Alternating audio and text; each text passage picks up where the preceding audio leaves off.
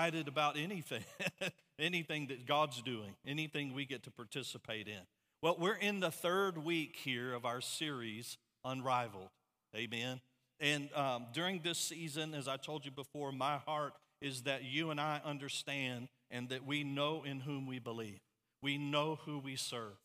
And so many believers, so many Christians, they don't really know or fully comprehend the one that they serve or the one that they profess.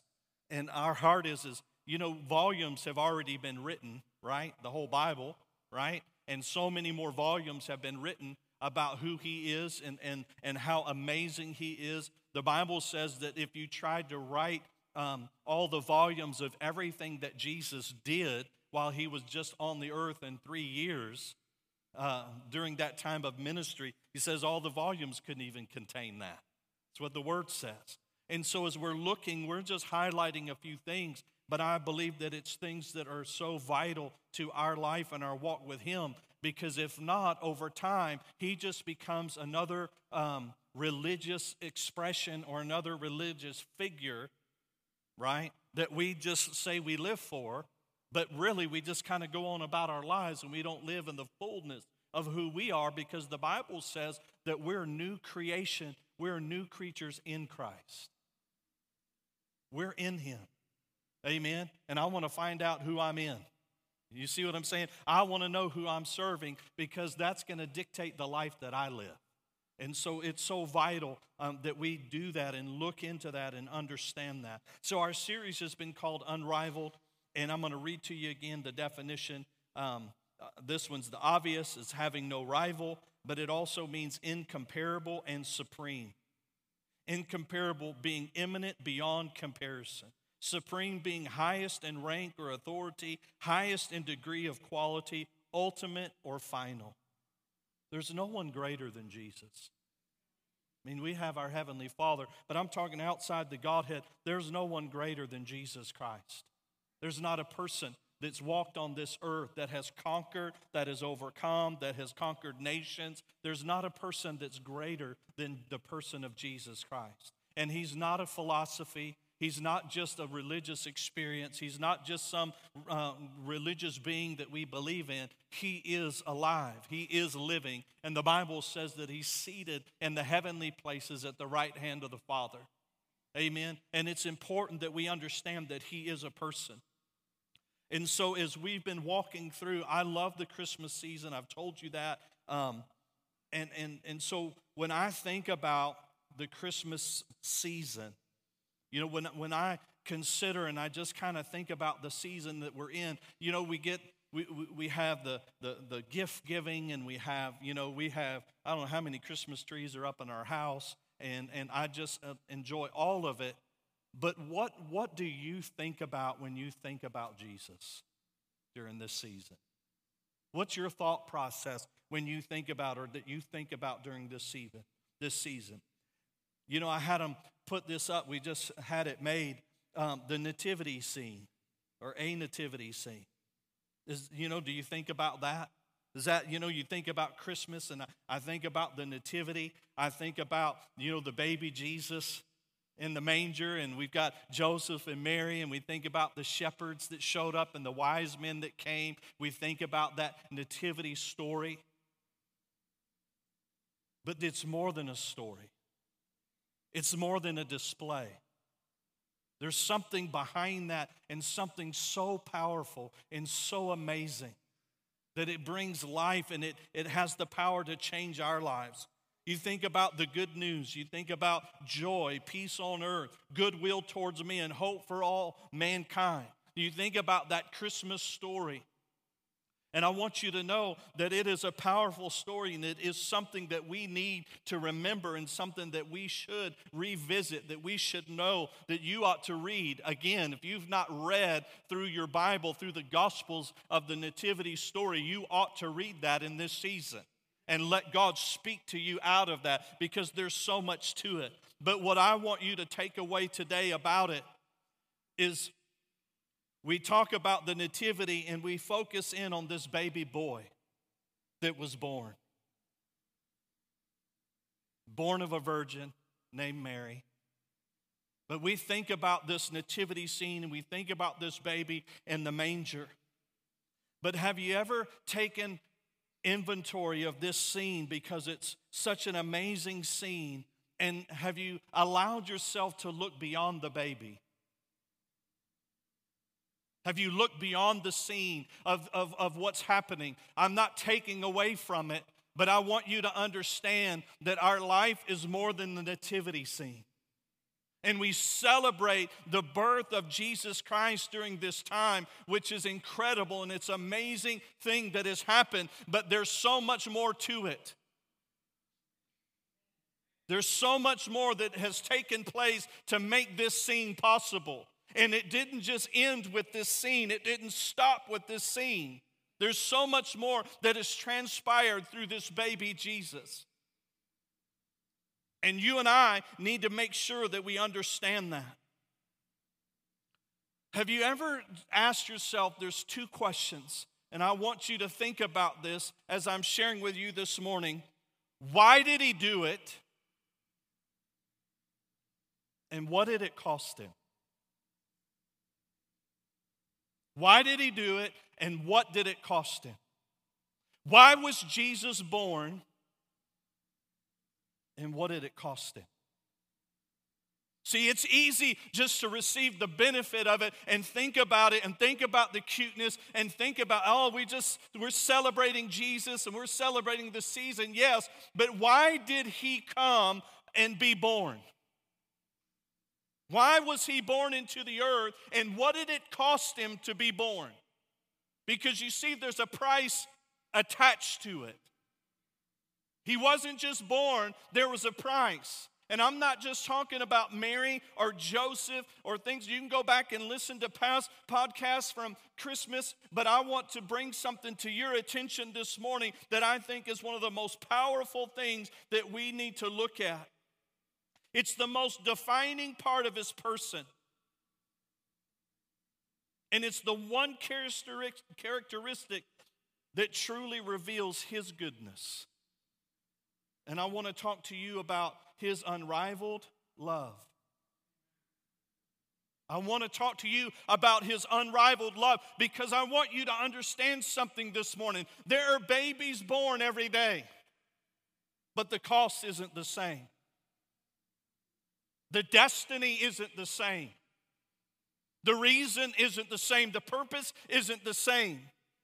There's something unrivaled about him and about his birth, but I want you to understand it's all rooted in his love. His unrivaled love, his incomparable love, his supreme love. You see, God doesn't just act in love as though he's fulfilling somebody's definition of it, but he is the very essence of love. See, we can look at God's love towards us, and we look at that according to a defined or predefined expectation or attitude of his love, based on our previous experience of life. But I want you to understand that when God walks in love, he acts in love, he performs love, he does love, it comes from the standpoint that he is the very definition of love itself, because the Bible says that God is love. And so we don't take God and try to put him up under some definition. We put God at the very top and say everything else must line up with him. And it's a different perspective of the love of God towards us. Because if you try to put God in your definition of love, then you'll never walk in the fullness of the love that he has demonstrated towards you. Because the moment that you try to compare God to your definition of love, then you've just undermined and limited the power of God in your life. So our purpose is to look at what Christ has done, look at what God has done through Christ, and say, okay, now I need to understand his love that he's demonstrated towards me. And let that be the definition of love in my life. 1 John 4:8, it says, anyone who does not love does not know God. And you may say, yeah, but Pastor, I love. I love people. I love everybody. According to what definition? What definition are you defining your love by? The Bible says that you don't know God, right? If you don't love, why? It says because God is love. God is love. God doesn't just walk in love, God is love. We are those that are walking in love, but we ourselves do not define it. We walk out the expression of it, and the Bible says that the love of God has been shed abroad or poured out in our hearts by what? The Holy Spirit. So we have the capacity to walk in the love of God. And listen, an unbeliever, a person who is not born again, does not have the capacity to walk in the love of God. Because it is a love that is an outflow of the Spirit of God.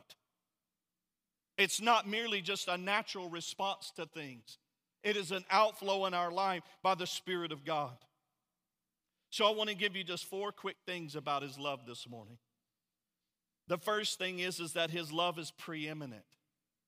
Well, what does that mean? It means it's first. Jesus said, I am the Alpha and the Omega, the beginning and the end. God is love, so that means that He is the first expression of love. His love doesn't come secondary to anything else in this world. The Bible says that Jesus was the Lamb slain before the foundation of the world. In other words, before you were created, before the worlds were created, Jesus was already counted as going to the cross for humanity.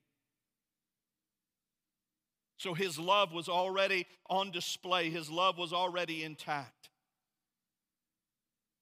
His love, now listen, it's important. His love is not a response to, but an expression of.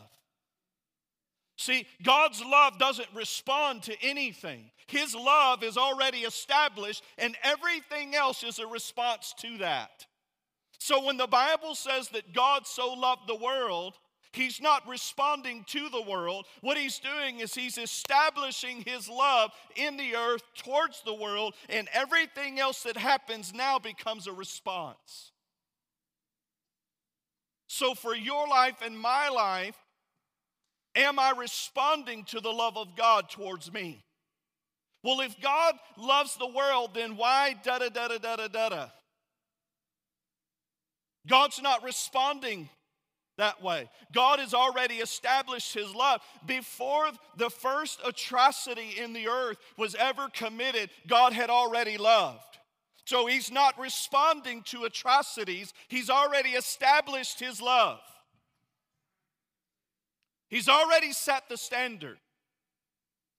And I want you to get this. I want you to understand it. 1 John 4:19, it says we love because He first loved us. We love because He first loved us. Our capacity as believers to love is a response to the fact that He loved us first. So everything you do now is a response towards the love of God. Because He is love. There's no way around that. There's no religious duty. There's no religious expression. There's no level of generosity. There's no level of goodness. There's no level of righteousness, if you will, that you and I can do to earn His love. His love is already established. Now He's saying, I'm looking for your response, in the sense that all we can do now is respond to His love. The second is that His love is unconditional. He loved you and me without conditions. His love was demonstrated before you ever responded. And this is important because this same love that I'm talking about is the love that's poured out in you for you to demonstrate to others.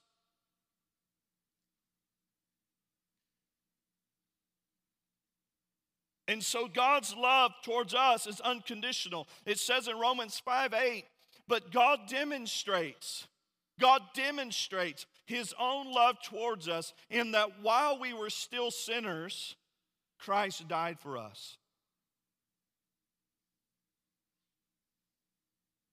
While we are still sinners, Christ died for us. Now understand this statement.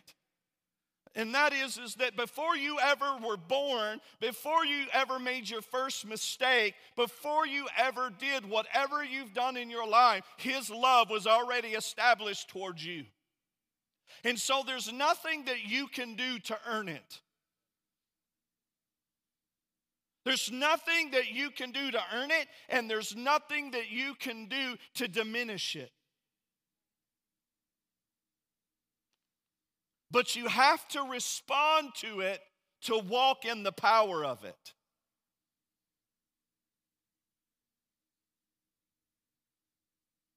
So many times we spend our time trying to earn, trying to get God, trying to ask, trying to move God in that sense. Listen, he's already established that he loves you. And that's what we celebrate in this season. Is we don't celebrate just a baby in a manger. We celebrate what sent him to the manger.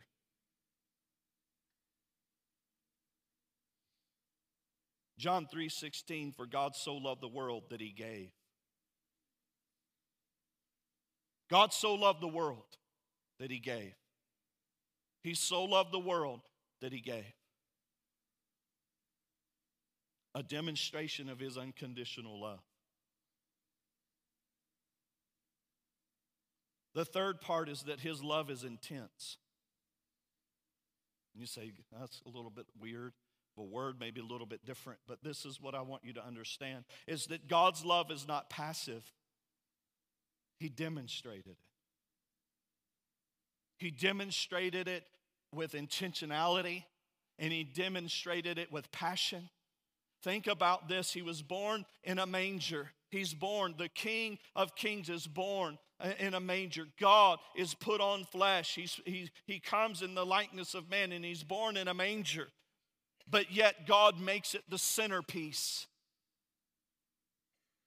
Wise men follow from the east. Angels announce to shepherds this thing that has taken place, that we celebrate the birth of a Savior, the birth of a King. But yet he didn't come as a king. He came as a lowly baby in a manger. We celebrate him. He did it with intentionality. He did it intensely. He did it passionately.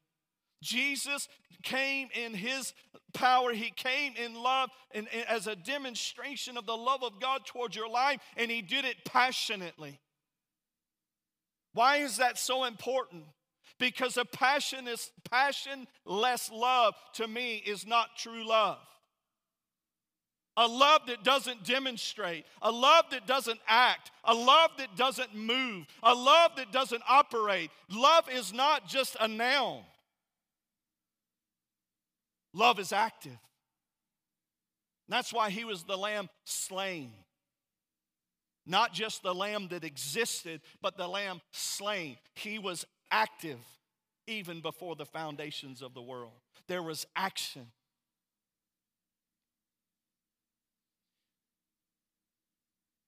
His love is not casual, nor is his love reserved.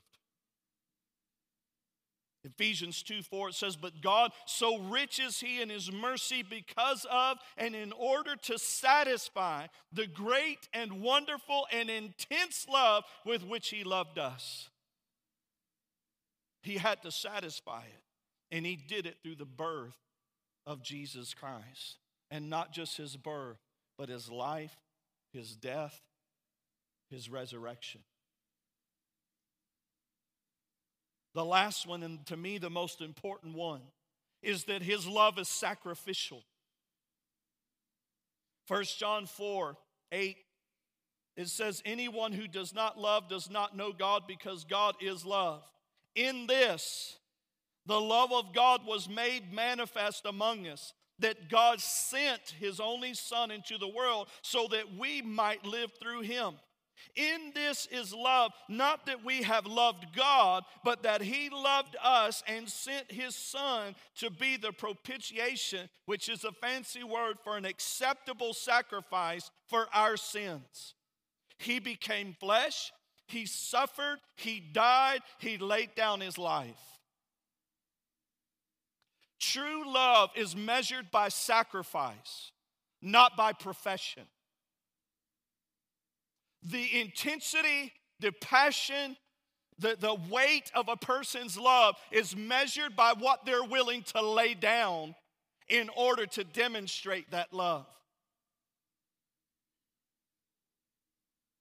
See, we look at it as what I profess and what can I give to demonstrate that love.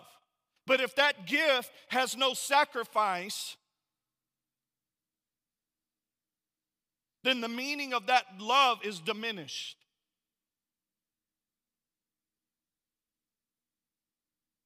The Bible says, husbands, love your wives.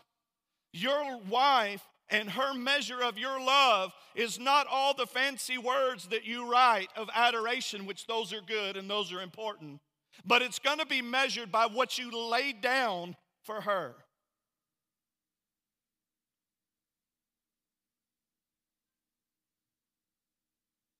See, we look at it as, well, I gave her this, I gave her that, and I'm sure she's grateful.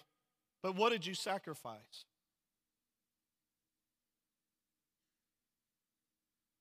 If it was just measured by what we give away, then we wouldn't have so many divorces. Because we have people in huge homes, fancy cars, money coming out the ears that can't seem to stay together. So if that was the answer, anyway. The Bible says he became flesh. Philippians 2, 6 through 8. I'm going to read to you out of a couple of translations, so just kind of track with me. You'll be able to go back and listen to this again, and I encourage you to do that. It says in verse 6, Philippians 2, this is the Amplified. It says, who although being essentially one with God, we're talking about Jesus, and in the form of God, possessing the fullness of the attributes which make God God, did not think his equality with God was a thing to be eagerly grasped or retained. In other words, he was essentially one with God. John chapter 1, concerning the Word. In the beginning was the Word, and the Word was with God. The Word was God, and then we read that the Word became flesh. So he is equal part of the Godhead. But he says, right? He says he did not think that this equality with God was a thing, now listen, or a reason to retain that standing. Now listen to what it says. But he stripped himself. He stripped himself. God the Father did not strip him. He stripped himself. This is important because Jesus had to be part of the sacrifice. It couldn't just be something that the Father wanted. Jesus had to have a part in it because then it becomes a dictatorship. So your sacrifice is a choice, not an obligation.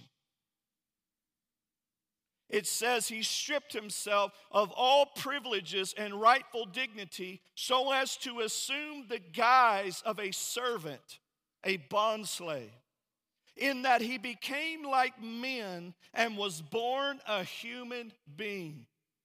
And after he appeared in human form, he abased and humbled himself still further and carried his obedience to the extreme of death, even the death of the cross. This is the sacrifice. Philippians 2, verse 5, it says, you must have the same attitude that Christ Jesus had. Though he was God, he did not think of equality with God as something to cling to. Instead, he gave up his divine privileges and he took the humble position of a slave. and was born as a human being. When he appeared in human form, he humbled himself in obedience to God and died a criminal's death on the cross. Jesus never stopped being 100% God. It's the only way he could be the substitute, is he had to be both God and man. But he laid down the privileges. He laid down the privileges of it. And he humbled himself and he put on flesh. And he still wears that flesh today. Albeit it's glorified, but he still wears it. Because when he appeared to the disciples, he said, put your fingers in the holes in my hand. Put your finger, Thomas, in the side of me. And handle me. Touch me. And see that I'm not a ghost, but I'm real. You see, he made a sacrifice that he can't go back on. Now, the rest of the story, you have to wait till Easter. I'm just kidding. The rest of the story is that God glorified him and gave him a name above every name. So I don't want to misunderstand that. But I want you to understand that there was a sacrifice made. So the authenticity and the intensity of his love is measured by the sacrifice. In that he gave up everything in order to become you and me, so that he could live a sinless life, he could live a perfect life, and then he could die for you and I as a criminal.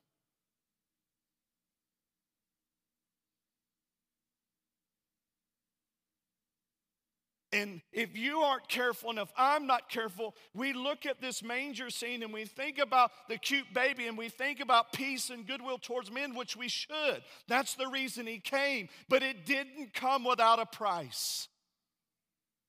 It didn't come without a cost. And you and I are mistaken to think that our life in Christ is going to come without a cost.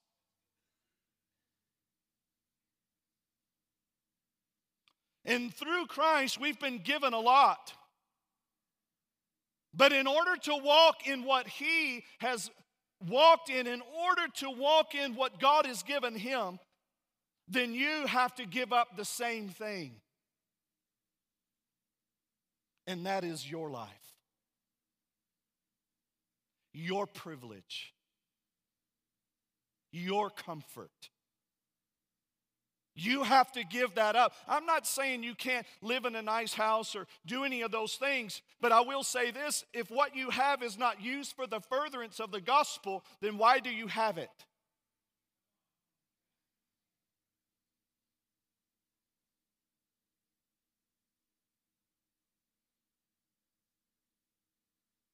See, there's sacrifice involved in this season. We're celebrating Jesus. We're celebrating this amazing birth. And I don't want to take away from just how awesome and wonderful his love is, but I think sometimes we just look at that and we just say, oh, that's just so sweet and that's so cute, and we don't realize that there was a price that was paid for that. And that price was paid as an unconditional price. Listen, real love costs something that cannot be restituted. In other words, real love costs something that cannot be paid back.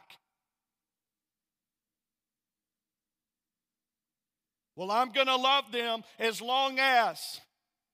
That's demanding restitution. And that's not the kind of love we're talking about. Let me show you. John 15:13. It says, greater love has no one than this. He's saying there's no greater love, there's no greater expression of love than this. That someone laid down his life for his friends. See, when you lay down your life for your friends, they can't give you your life back. But God can. So many times We are wanting to demonstrate the love of God, but we have strings attached. And what am I going to get in return? How is this person going to pay me back? We do it with our kids. We do it with our parents. We do it with our spouses. I'll love you as long as. I'll serve you as long as. I'll come to church as long as. When real love is a sacrifice. God demonstrated that love by sending His own Son. He demonstrated it by putting on flesh and dying on the cross. He died sinless, but yet was made to be sin for the world of sinners. The demonstration of our love, listen, must move beyond convenient sacrifice, good deeds, and expectation of return. It has to move to a sacrificial love that costs without the expectation of return. I've got to be willing to lay down my life. Today, we celebrate deity. We celebrate God. We celebrate Jesus Christ as Lord. But we celebrate Him stripping Himself of all privilege of being God and putting on flesh. He's born into this world as a man, although still God, and living a sinless life for the purpose of being made to be sin for a people that may or may not believe in or recognize or receive the sacrifice that He made, but yet He died anyway. Will you love anyway? Will you love anyway? That no matter what the response is, will you love anyway? Will you give up your life? Will you sacrifice? Now, I'm not saying give your life up. It says lay his life down for his friend. Listen, I understand in our life, I understand the dynamics and the different things. But I want you to understand that that love that sent Jesus to this manger is the same love that's poured out in your heart and my heart as a believer. And it demands the same sacrifice in order to demonstrate it. We are celebrating this season the most powerful, sacrificial, and unrivaled demonstration of love that man has or ever will know. That's what we celebrate this season. And like I said, it doesn't end with the manger, but that's the beginning of the action of it. He was born. He was born into this earth. The birth of a Savior, the demonstration of an unreserved and undeserved love, the giving of hope and eternal life for all who would receive it by faith. We didn't deserve it. He didn't hold anything back. And He did it for you and me. And He did it for this world. And in this season, it should be all the time. It's just brought to the forefront in this season. And that's the way it should be in our life. That we realize that our life is a life to lay down. And the Bible says that he who seeks to find his life in this world will lose it. But He said he who loses it, now listen, for my sake, He said he'll find it.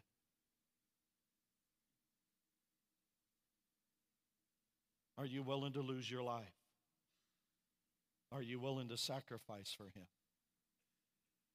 And I don't mean go and do something that He hasn't asked you to do. It's a sacrifice of obedience to what He's asked you to do. And it's the same thing that Jesus did. Jesus didn't just come up with His own plans and say, Father, I'm going to just go do all this for you. And I hope you like it. Kind of like a bad Christmas gift, right? It's not anything you asked for, right? But it's something that somebody just did, and you know, Aunt Susie's, Christmas sweater. You know what I mean? It's in obedience to. If you have an Aunt Susie, I'm sorry.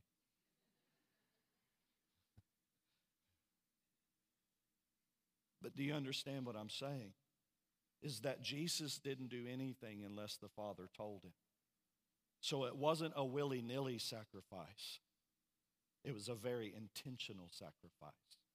And that's what I'm talking about. Bow your heads with me.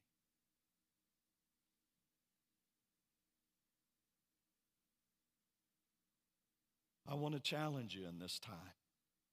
There's two sides of this. We have the receiving side of his love.